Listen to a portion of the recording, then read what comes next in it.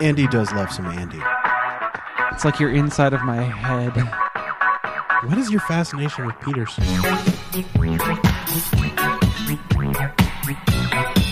Welcome to the Trade Secrets Podcast. Dear future me, don't go to the courthouse. The moral of the story is don't leave your martial arts equipment in your other coat in a parallel dimension. Comic book talk by comic book geeks just like you. I'm Andy and I like every comic that's ever been made. I would not go to Jonathan Frakes' booth because I would get space herpes. Work it, make it, do it, makes us. Hey everybody, this is Luke and Andy for Trade Secrets, and we are sitting here at Emerald City Comic Con talking to the writer of Chew, John Layman. Howdy. How's your con been so far? Oh, it's awesome. It's I nice. don't have a table, so I'm just floating and working at my own schedule. That's awesome. That sounds like a lot of fun.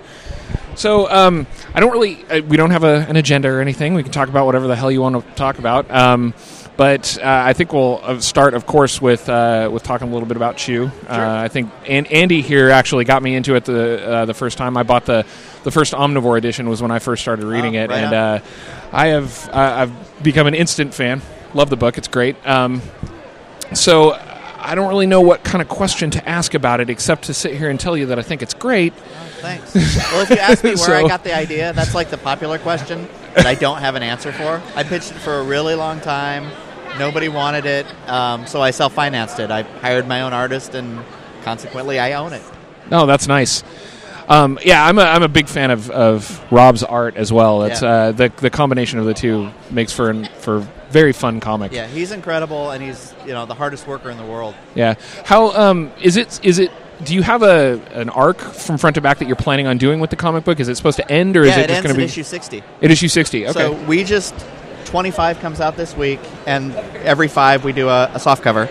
Okay. So Major League Chew TPB is already at the printer for end of April.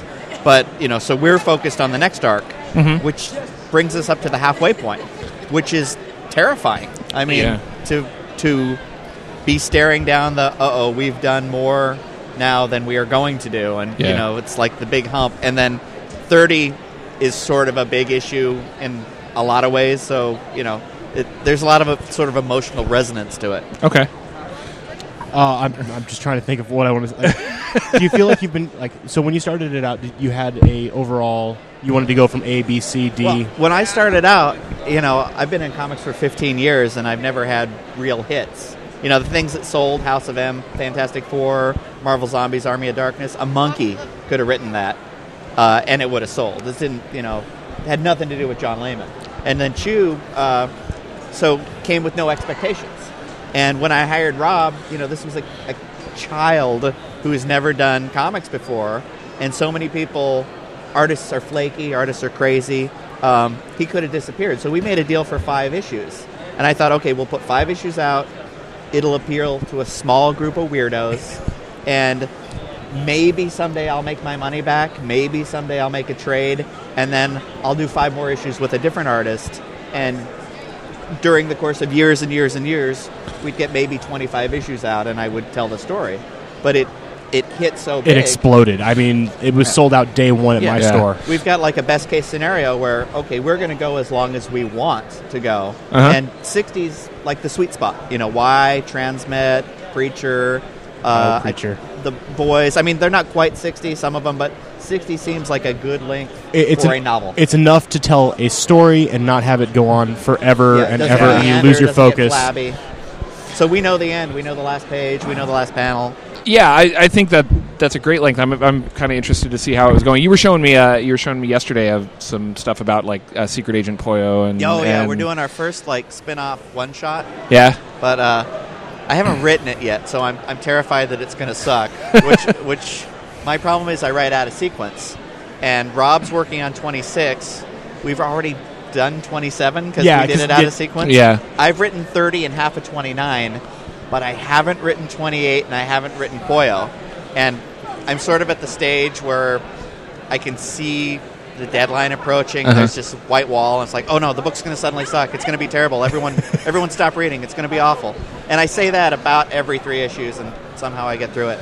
Yeah, the jump forward on Chew, actually, we ended up doing that for our podcast too.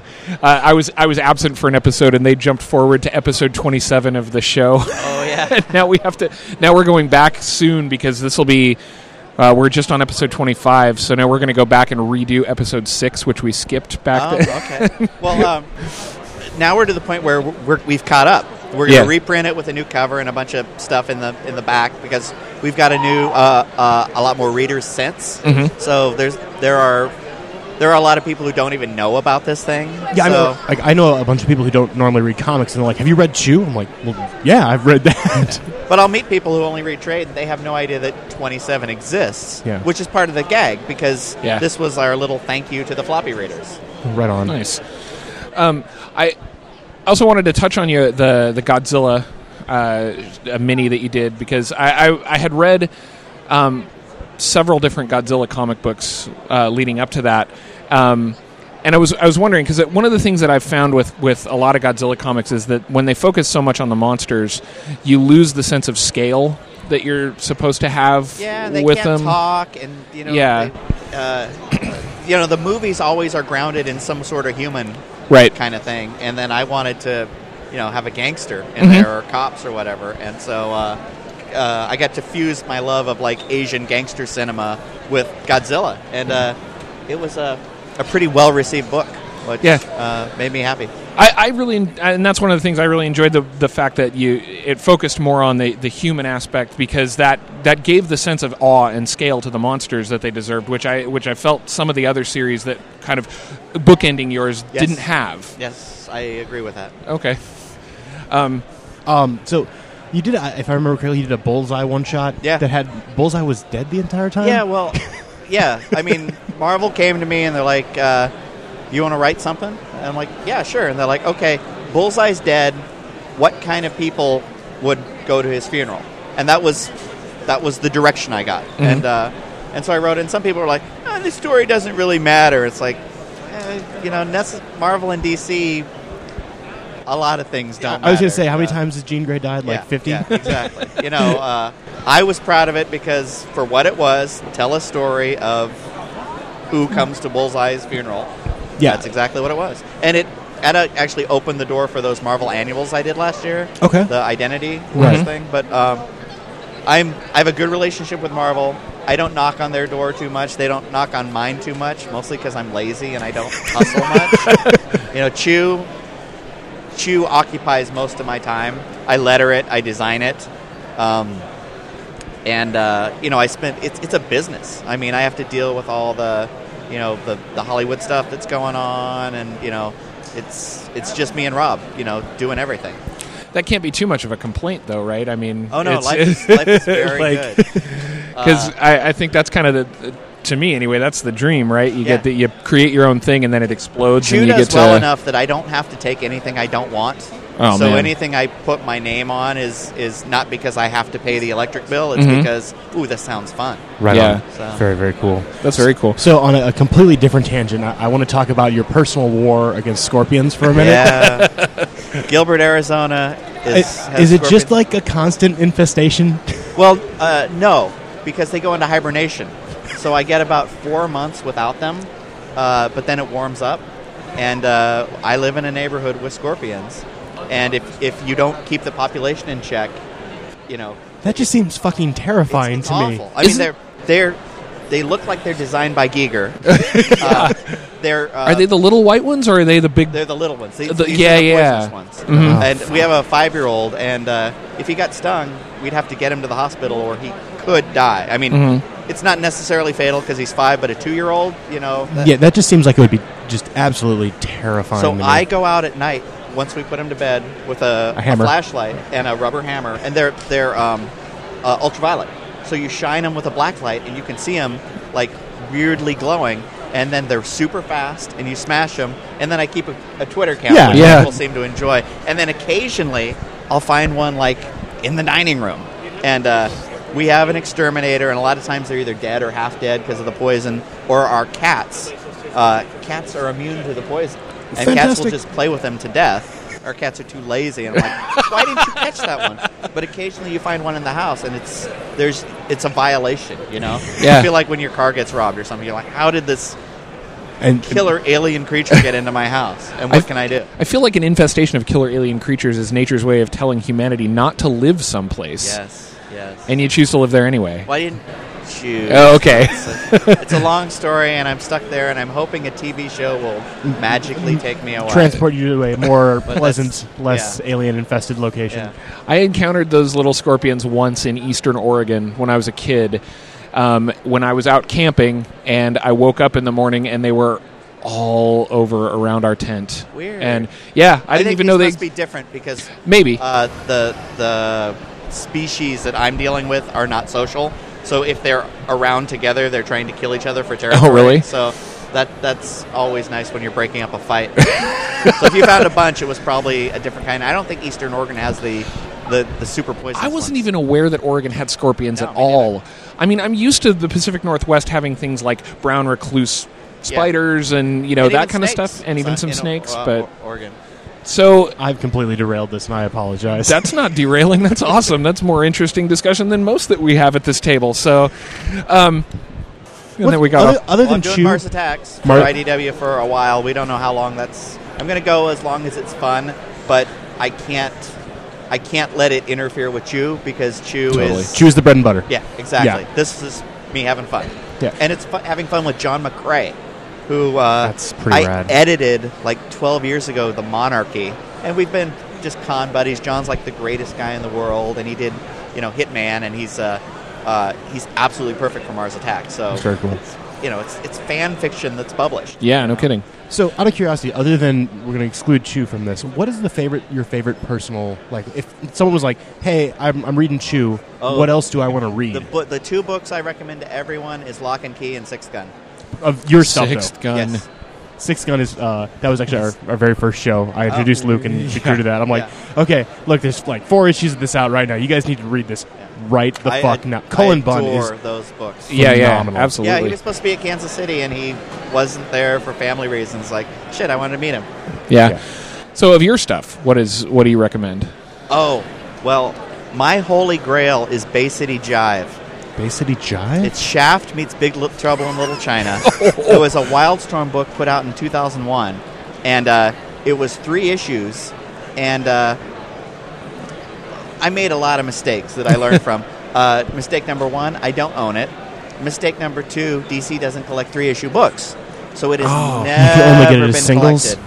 And you can find it in the quarter bin. If Okay. you can find it, it will be in the quarter bin. But it's freaking awesome, and you can all get them on eBay for like $1 an issue. But it was one of my first things and one of my absolute favorites, and no one knows about it. Okay. So I'm going to ask that. I also like my Scarface book for IDW. I feel like that's the book where I found the tone that is now Chew. Okay. Like Oh, if nice. you read it, you find a lot of like similarities in which you wouldn't think of for Scarface.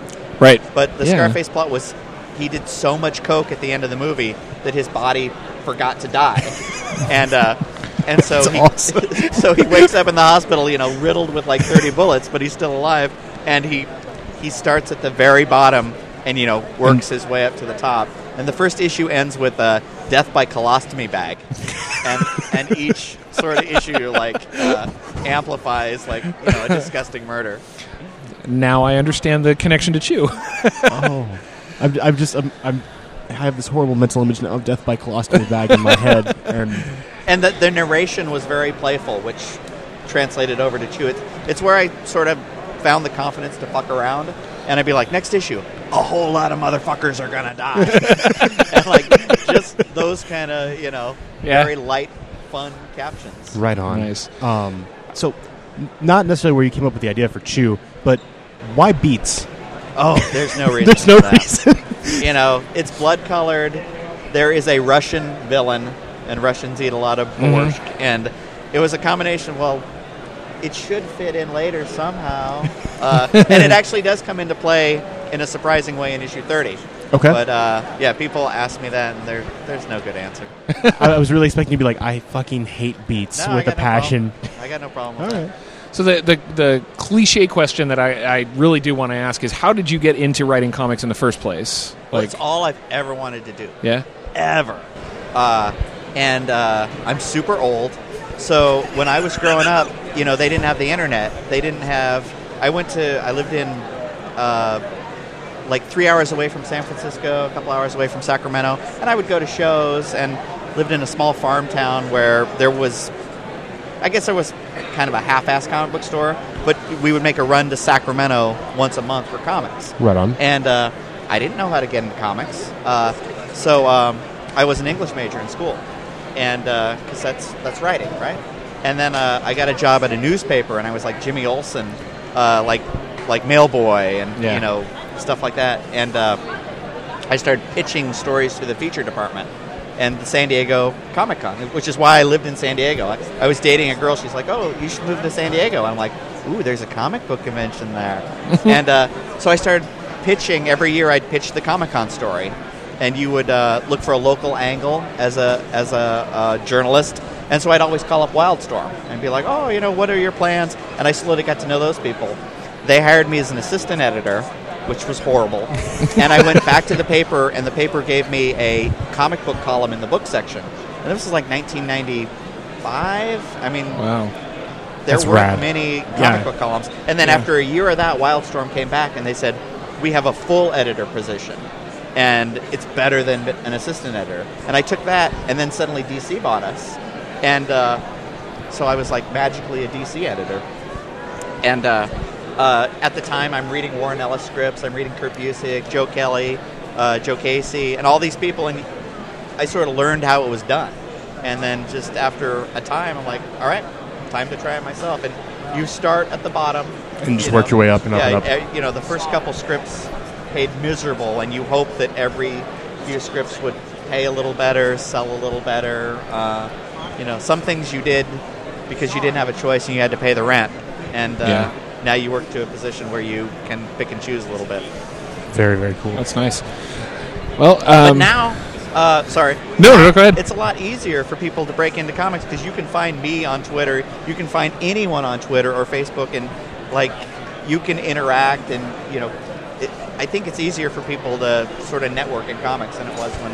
Definitely easier to network. I mean, that's how we got most of the people that we're interviewing today at the show. And Twitter, oddly enough, is I didn't like it at first until I actually started getting real interactions with people that I would never be able to talk to otherwise, right?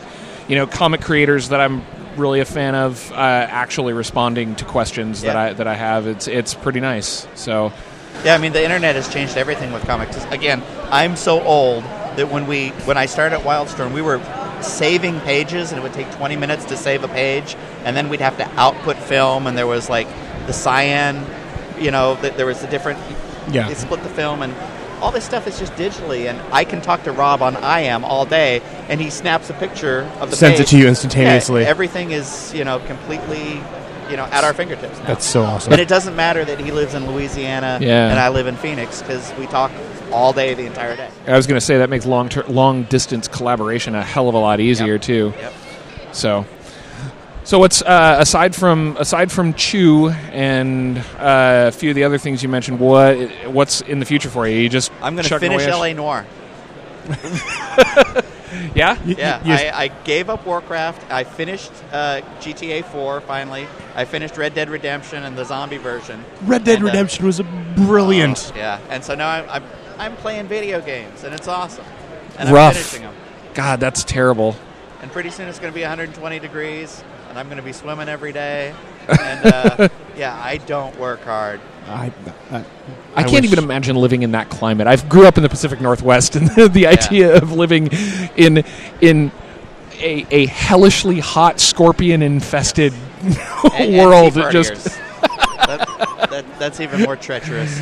But if I had my choice, I'd move back to Seattle in a heartbeat, but it's not necessarily. Are you from here originally? No, but I lived here, and this was home. I love it out here. I moved out here from the Midwest. And I moved out here from California. Okay. And it looks like the plan now, this is too far from my wife's family and all the kids and all that sort of stuff.